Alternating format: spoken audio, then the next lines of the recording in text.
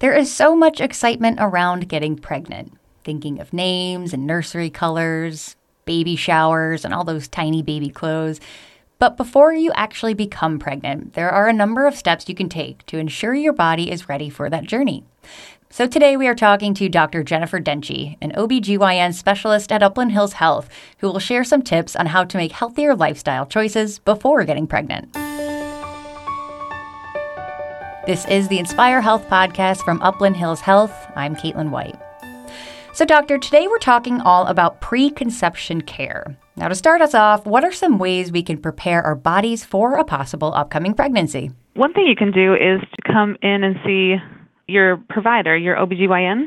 We like to optimize your health before a pregnancy to set you up to have the healthiest pregnancy and healthiest baby you can. There's a lot of things we would review at a visit like that.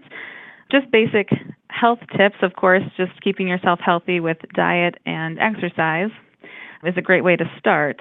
But reviewing your medical history, including any chronic conditions you have, if it's a thyroid condition, if it's high blood pressure, depression, asthma, a lot of these things can affect pregnancy. And if we have those things optimized prior to conceiving, it helps mom and it helps baby in the long run too. Now, when you talk about chronic conditions, of course, some of those include medications. Are there types of medications that we could be on that we should go off of? There's many medications that are safe to take during pregnancy, but those are best reviewed prior to starting pregnancy. And most medications that you're on shouldn't be stopped abruptly if you find out you are pregnant. So knowing ahead of time what things are safe to be on and what could be concerning is really helpful. So from just having friends who have been pregnant, I've heard about all kinds of screenings and genetic testing and things like that. When it comes to screenings, what should we be looking for? Yeah, one thing we would do is just go through your family medical history and maybe some personal history too to see if there are things that need to be, any risk factors you have for a pregnancy or for transmission to a baby. There are certain things we can screen for. We have what's called carrier screening for certain genetic conditions, and there are many different types of carrier screening. We can test for specific conditions sometimes. The ones that are most recommended are screening for cystic fibrosis and spinal muscular atrophy, as well as certain blood conditions.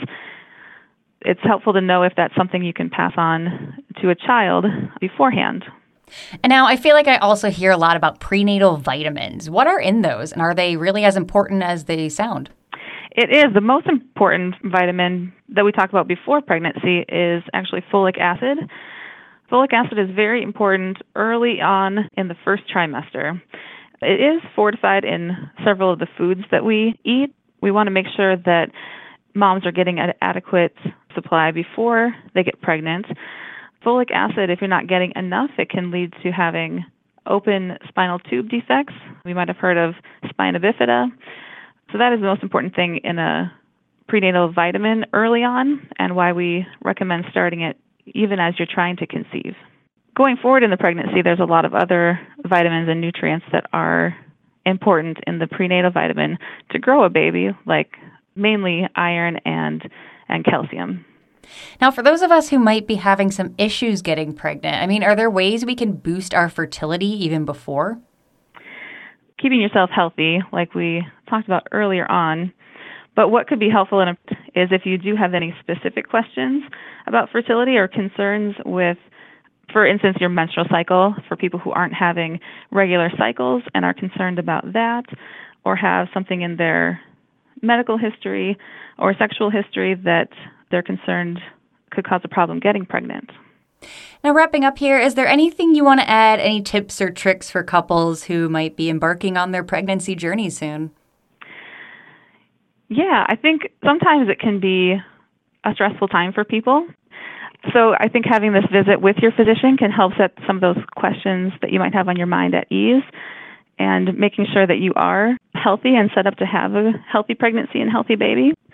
It's always good to ask questions that are on your mind, and then One thing we talk about sometimes too is how long it might take to get pregnant. It can take longer than people think. So giving yourself a little grace and trying to not make it, sometimes it becomes stressful, and that doesn't help the process either.